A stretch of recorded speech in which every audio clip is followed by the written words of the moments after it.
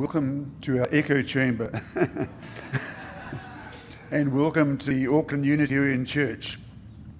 Our theme today is about religion in schools is coming, but key questions have still not been answered.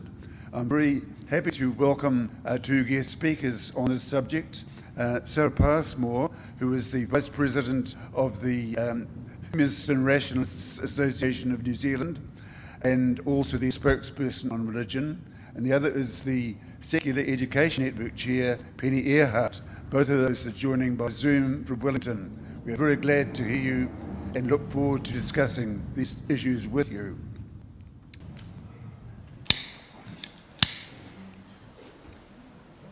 This chalice is a symbol of our shared hopes and joys.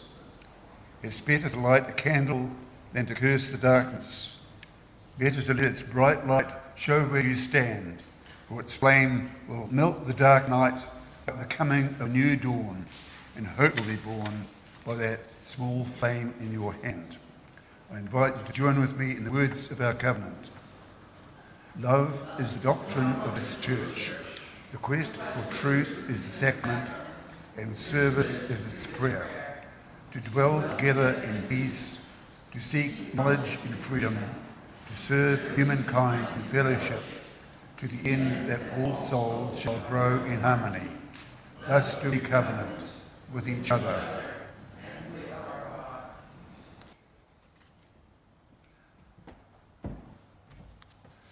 I had planned to do several readings, but I think our time is a little short, so I'll use the shortest of my readings. These were from three people from the 19th century who fought for secular education. First was a Jewish leader, there were several Christian leaders, and there was one atheist leader, Robert Stout, who I will quote. He said that one thing he liked about religion was going to churches where he could hear some intelligent ideas that he disagreed with. And he later became a Unitarian while still remaining an atheist. And he is one of the founders of the Unitarian Church in New Zealand.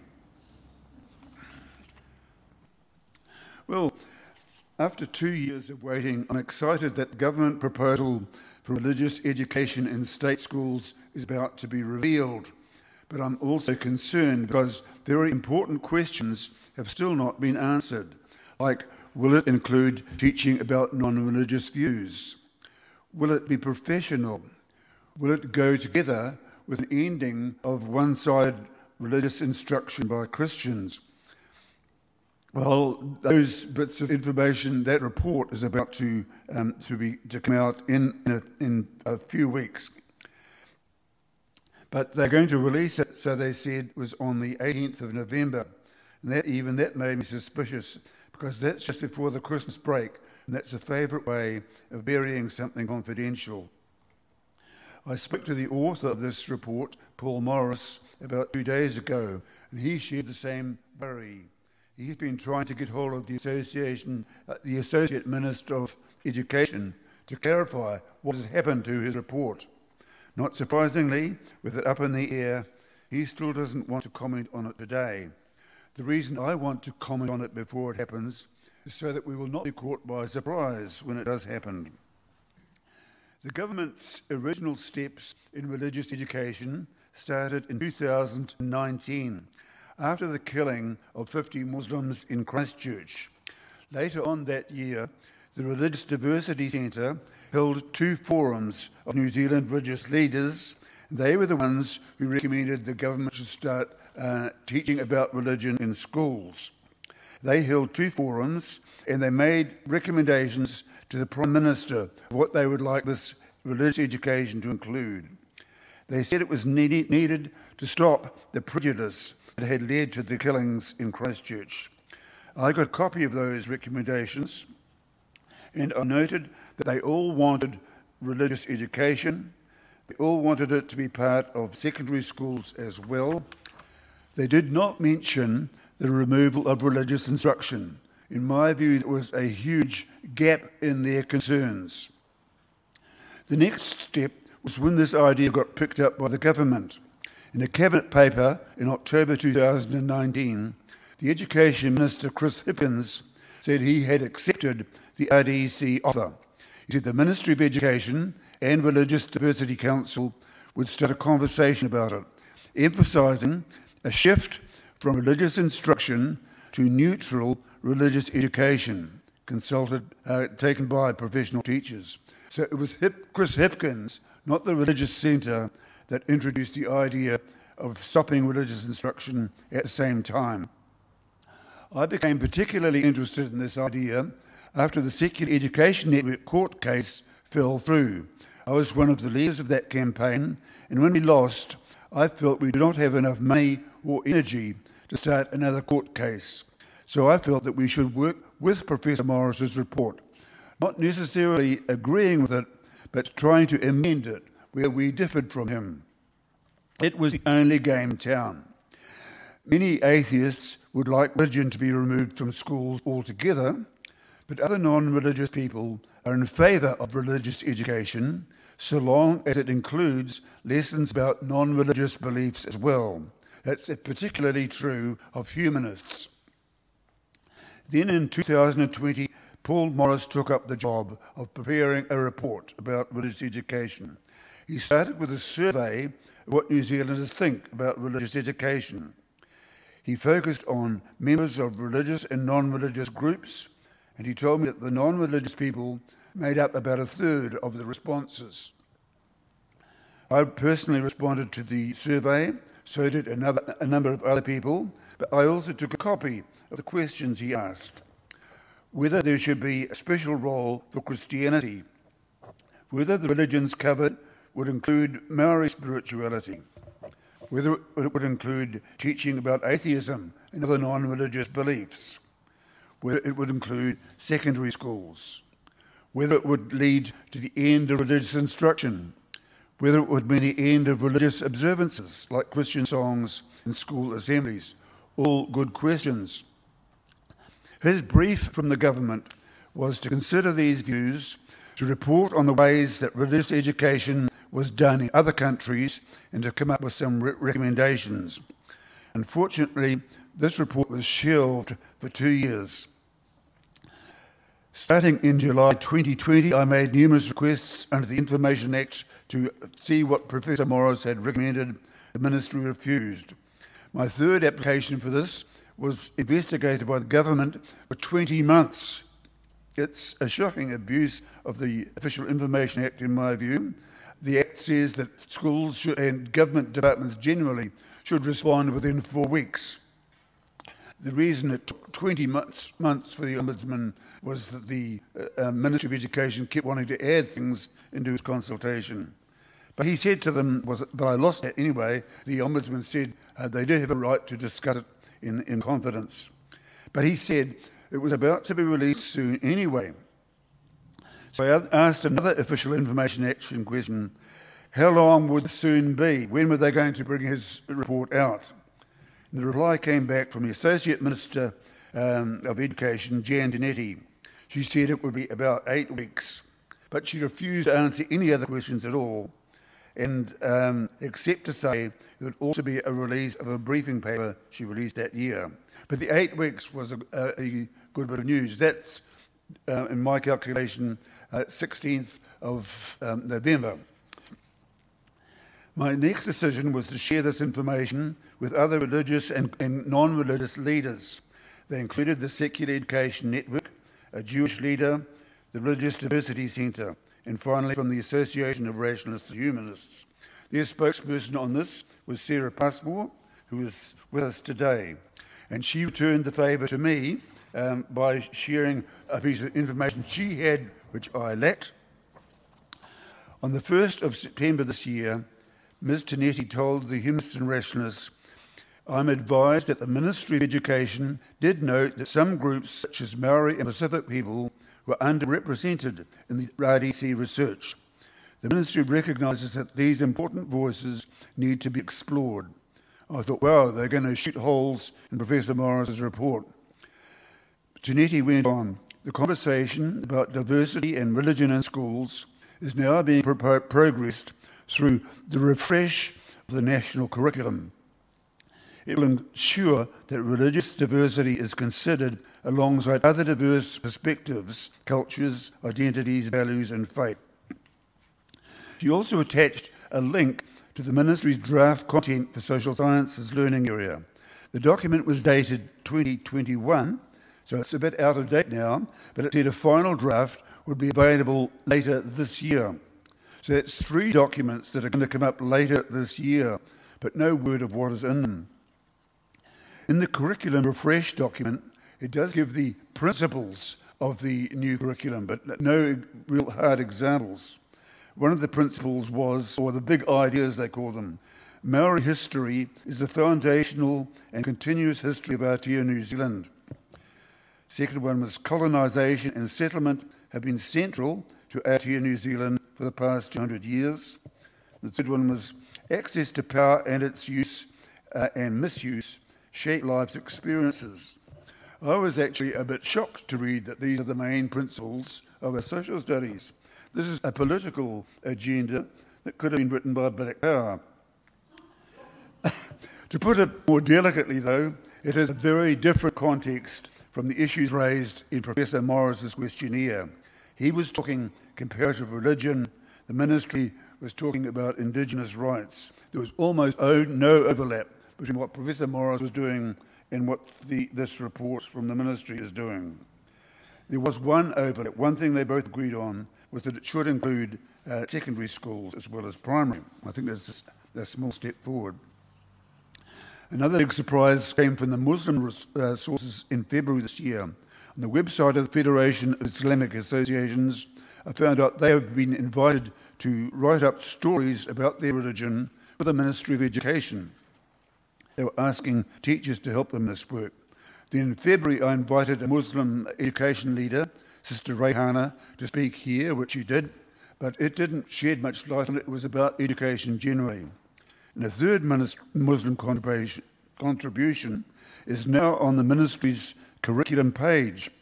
It's written by the Muslim Women's Council, and it deals with some interesting topics. For instance, one was a story about how Muslim children are coping with the fallout from the Christchurch massacre. Now that to me sounds, that and the others sound like a very thoughtful, positive contribution to the education system, but I was still a bit concerned because this was not a neutral piece of teaching about Islam. It was, and only no other religions or non-religious beliefs have been invited to do the same. It seemed to me that this, was in danger of being not professional and a bit one-sided. The second, I'm on the wrong page.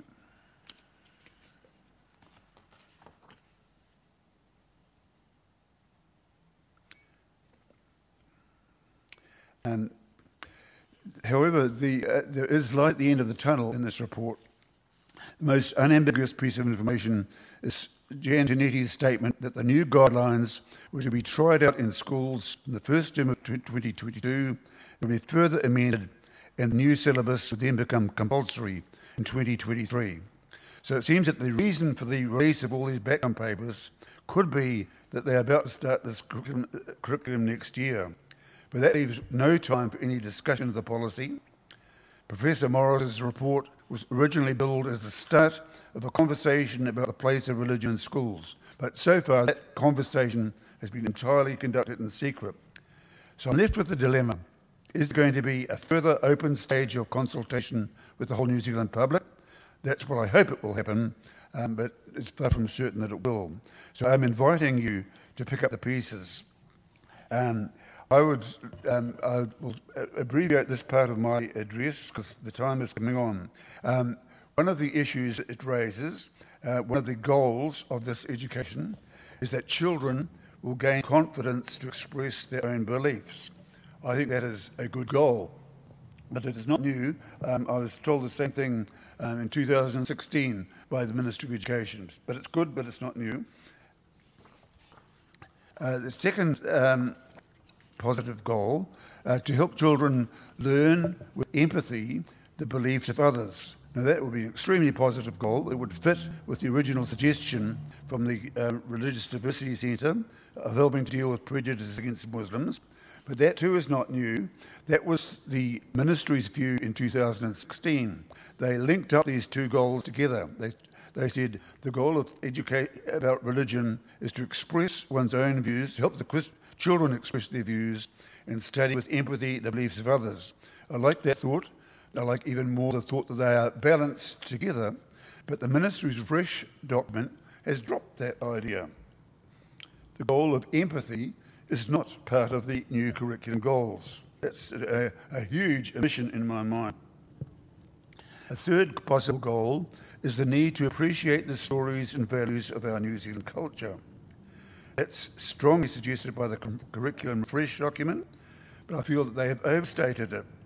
For instance, when it says Maori stories are the foundation of New Zealand stories, sure, Maori stories are important, and they have been downgraded for many years. But do we want the pendulum to swing completely in the opposite direction? I don't. I don't believe it's the school's job to tell children what their culture should be. And I think that was a big mistake of the missionary schools in the 19th century. They imposed European culture onto Maori culture. Surely a secular school should not be taking sides on this at all. That's my feeling.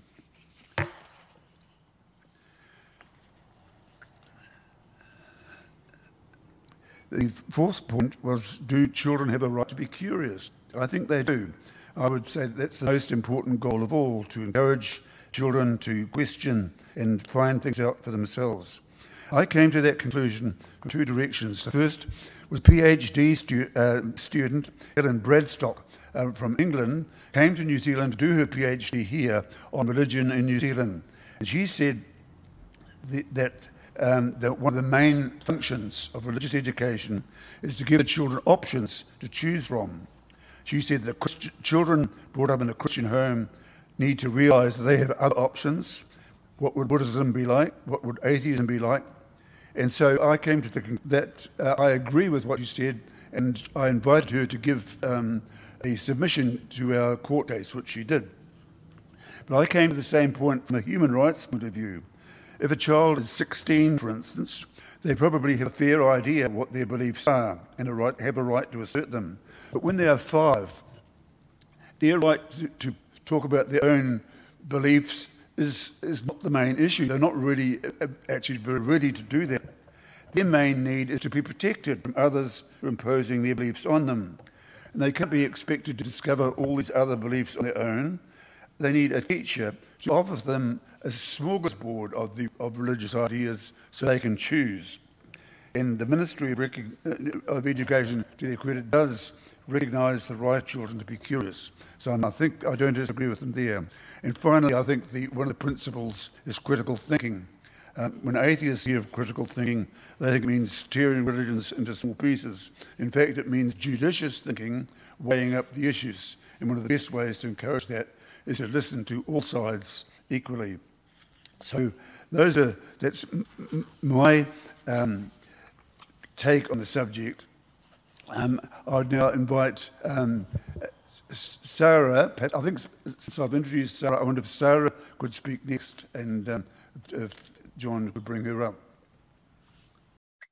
So thank you very much for inviting me to come today. Ko tuku Sarah Passmore. I am part of New Zealand Humanists, but just for a little bit of context about why I'm interested in religious education from a non-religious perspective, is that I lived in the UK for 12 years and worked at the British Humanist Association. I was their head of education and promotion. And part of that job meant that I was working a lot with policymakers and curriculum designers about how to include non-religious beliefs in religious education. So for a very long time, religious education in the UK has been a compulsory subject, but non-religious beliefs have not been compulsory in that across the country. They design their curriculum really weirdly in that each local authority has their own curriculum, and that's designed by a standing advisory council. So it's a statutory body that's made up of generally religious people in the area that they live in, and they're not usually education specialists. and they design a curriculum about the religions and beliefs in the area. So sometimes there's a non-religious person on that group. It's very mixed about how welcome they are, and then sometimes there's not. And then each school delivers that curriculum in the way that they see fit. So when I was working in the UK, I did things like go into a primary school working with 6 and 7-year-olds to talk about values and beliefs and how they make decisions. And then I would also go into secondary schools and talk to young people basically about what humanism is. In New Zealand, it's not very popular, humanism. People don't really know what it is. In Europe, much more popular. So in Germany, for example, if you're non-religious, you probably call yourself a humanist. And the government funds the humanist organizations in a similar way to how it funds religious organizations. So depending on how many people in Germany say they're non-religious, the humanist organizations there will get a large amount of money. So they run hospitals, they have universities, and that's the same in a number of countries in Europe. So really well established in Europe, but less so outside of Europe. But what humanism is really, it's a descriptive word for a bunch of beliefs and values, and it's really applied retrospectively. So we've seen a lot of those beliefs and values across history and across different locations. Everything from Confucius saying to repay injury with justice and kindness with kindness, to the Greek philosophers saying that death is nothing to us, and that after our bodies have been dissolved by death and we are without sensation, basically nothing to us. So the idea that this is the one life we have, the idea that we should treat others how we might want to be treated themselves, with a caveat in that they might not want to be treated that way, so really just listen to others. That's a basic premise of humanism. So when I came to New Zealand, I didn't mind that there wasn't religious education in schools, kite pai, but I was really offended that we have schools that close during the day to conduct religious instruction. And then now I work in the civil service. I participate in religious karakia all the time. And sometimes it's not even in te reo Māori, sometimes it's just prayer. So I have noticed that secularism is encroaching in our public spaces. And so I'm particularly concerned about what happens in our schools when we have a religious education curriculum that's only been designed by organisations that have people who are religious as members. Because I think that some of those organisations will feel less critical about some of their beliefs and values than external people have. So we've written to the Religious Diversity Centre a few times, the Humanists. I've been involved in one of their AGMs a while ago. We've had one of their speakers come down to Wellington to present, but really we had no progress in being able to join that organisation. They firmly sit in a religious, for religious membership. They don't want to entertain having non-religious members included. So with that, we wrote to the Minister to try and have our own consultation with them to talk about why we think not only the inclusion of non-religious beliefs and values are important, but also consulting with non-religious people about the religious content in the curriculum as well. And the reason why is because we think we have a lot to add into some of the conversations that they want to include in our schools. So those conversations are things like what's important about being me for a primary school, you know, those sorts of things. Or it could be really big questions like how do we choose what's right and wrong? What are the decisions that we should make around policy? What do we do about assisted dying in New Zealand? That was a really big policy debate that was really informed by non-religious people. So, you know, we've got these big questions that actually non-religious perspectives could really add to. But if we're absent from having the conversation with the policymakers, then that can be very difficult. As well as that, we have members who are ex-Muslim, and we also work very closely with the Māori atheists group. And so I think that their unique perspectives would also add value to what we're talking about in education.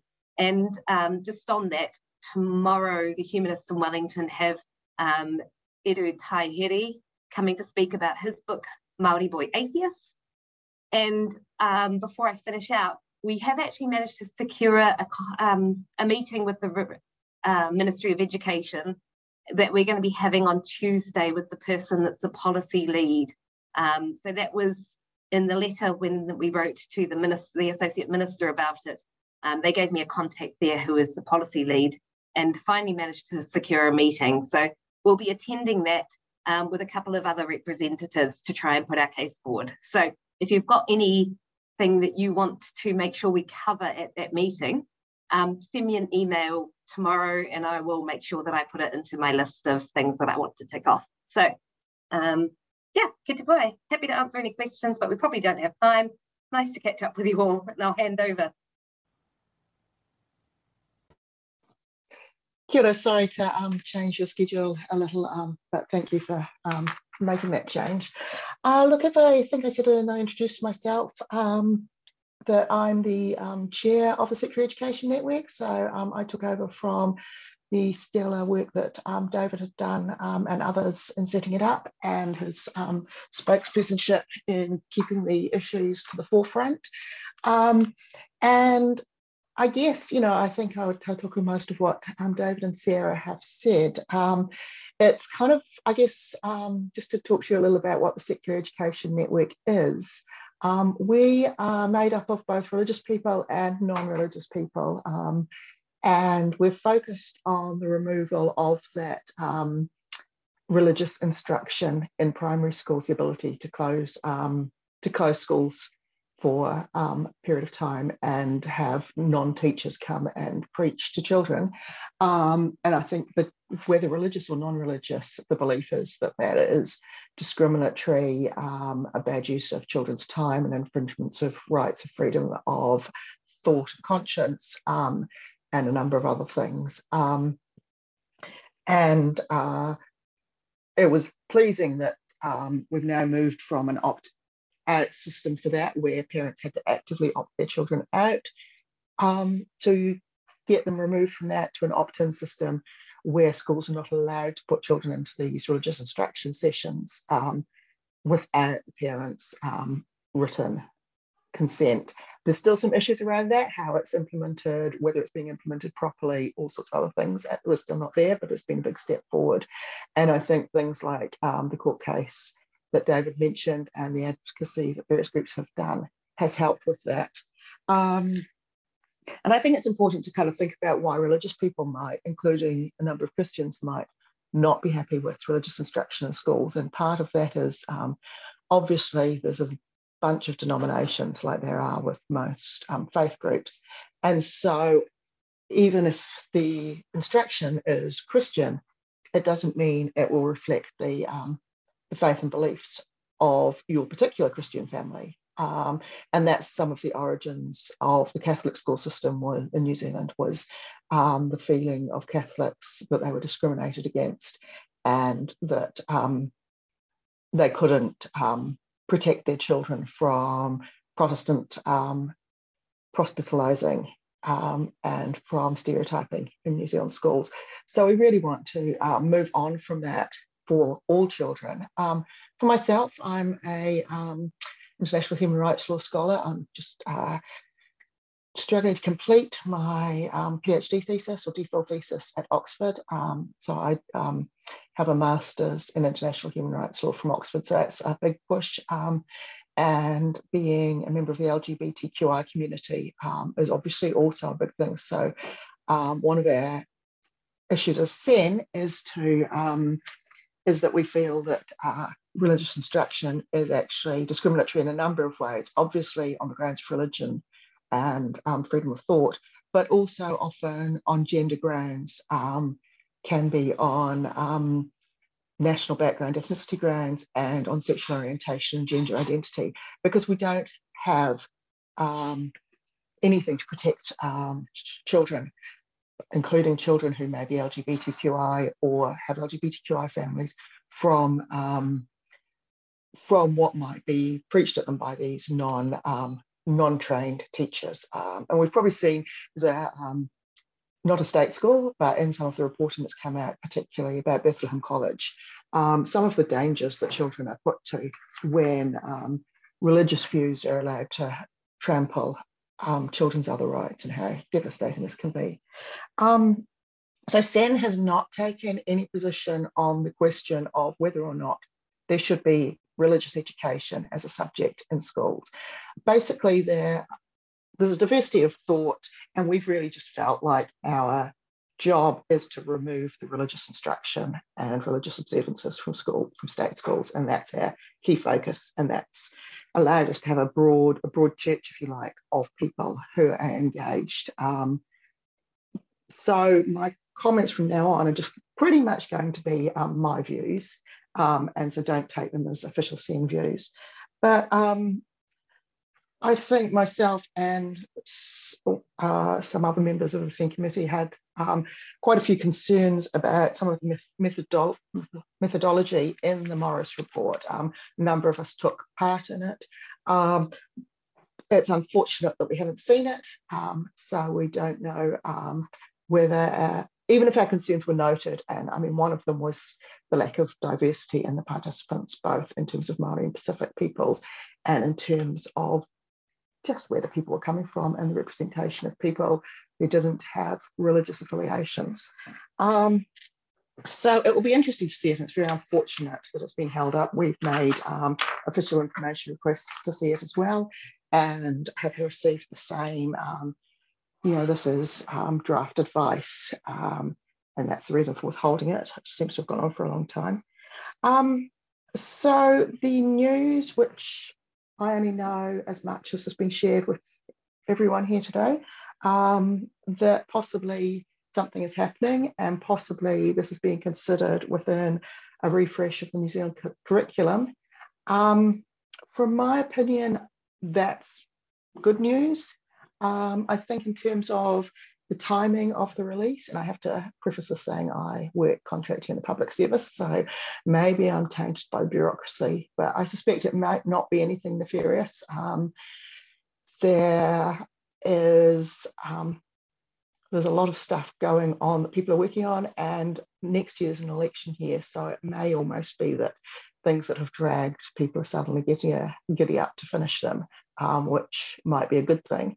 But definitely will be interested to see what comes out. I have to dissent a bit from David's comments on the Māori foundations and colonisation aspect, and specifically I didn't agree with the reference to Black Power, either in terms of the gang in New Zealand known as Black Power or the Black Power movement that originated in the States with people like Malcolm X. I didn't really think that was helpful. But it will be interesting to see what's happening, and I have heard through my network some things about the New Zealand history aspects. I know there's a lot of debate and work going on in that area still. I have a background as a New Zealand historian, so got a particular interest in that. But I think we really have to see what comes out, and it's great that David's organised for this congregation to take an interest. And so, yeah, look at it and read it, and make up your own minds, and don't be scared to have your say. It's amazing how few people do make submissions on something. Some things get, like euthanasia, assisted dying, get tens of thousands of submissions, but many things you only get there's only a handful of people submitting, so your views, especially if thoughtfully expressed, can make a difference. In terms of the UK style of religious education, which I have seen from my experience living in the UK, and I'm not necessarily a fan of the idea that we should replicate that here. It can be very variable, and just from my experience in a religious school that had religious education in 1 year, and from seeing what happens there, it's impossible to sum up the major world religions in a few lessons in a year. And generally they're overly simplified and stereotypical and not necessarily helpful. I also do feel that it's much more important in terms of education to consider religious education as part of the whole curriculum, and particularly in terms of social sciences, and embed it in that.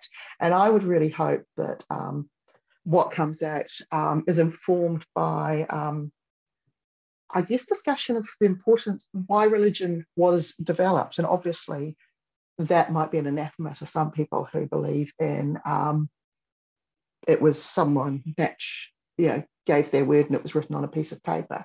But I think it's really important to look at things like the work that was put together by Harari in the book Sapiens, which is quite popular. And I think there's even a picture book version of it, as to the importance for humans of myth making, using language to form collective ideologies, and why we need to have these stories in our lives, because that's quite a good way of then understanding the diversity of stories different societies have created.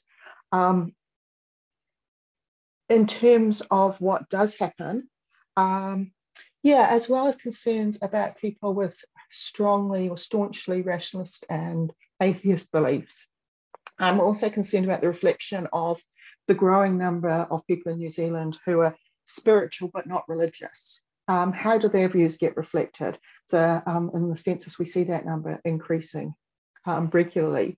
And I do think that if we're going to talk about beliefs and faiths, we also need to respect, and this is serious, but the number of New Zealanders who follow astrology, who follow numerology, who follow other things which generally have the mickey taken out of them.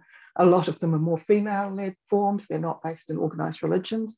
But those sorts of faith systems also give something to humans and also influence children. So children raised in a family that follows astrology will have at the dinner table been told, they're attributed in such and such a way because they're Sagittarian. And so they need to understand how that fits into a faith system as well. I think that New Zealand as a society, for many people, has moved a long way from the staunch affiliation with a particular organised religion. And that was a very Western and very Anglo view of what faith was that has been imposed on other parts of the world, such as the Pacific Islands, Maori understandings, and even if you look at Asian understandings, where often a person may be Confucian and Taoist and Buddhist. My particular form of Buddhism doesn't go there. We're just Buddhist, but those interminglings often happen. So we don't want to just have, this is Islam, this is Hinduism, this is Judaism, this is Christianity, shut. And so those are the things I'm going to be looking for in the new curriculum. And I think the other thing that would be really interesting to hear more about is in terms of Ngā Whare Tapawhā, as in the four cornerstones of health, which is a wonderful and very useful model for the health sector and has been brought into the health curriculum in schools. I'm very interested how that can be made to not discriminate against those children from homes which are staunchly atheist, staunchly rationalist, and maybe don't accept that there is a space for something called spirituality. And I think those conversations haven't really been had. And also for those children, such as my own child, who, although in a faith-based home, is strictly rationalist and really struggles to answer, suddenly you have to say what your spirituality is for when you're 11, or you get marked wrong. So I think those things are some of the things that need to be teased out. And that's both why I'd be not keen to have a curriculum that was just an add-in and took time away from general education, because that's one of the problems with the current closing of the schools for religious instruction. It means kids at those schools are getting less education than kids at other schools, and we know the curriculum is packed. So we don't necessarily want that. But what value is being put forward, and how do we assure it's non-discriminatory? How do we do, I think, what was original earlier in there about learning other stories with empathy, and also developing critical thinking, and also developing the ability to articulate your beliefs. I do believe 5-year-olds should develop the ability to articulate their beliefs. That means that they'd be able, going beneath parroting what they've been told, and starting to kind of actually articulate why they feel this. And that's the first step in some ways. If you can't articulate what you believe, it's very hard to be open to what others believe or to alternatives. So those are some of my thoughts, and thank you very much.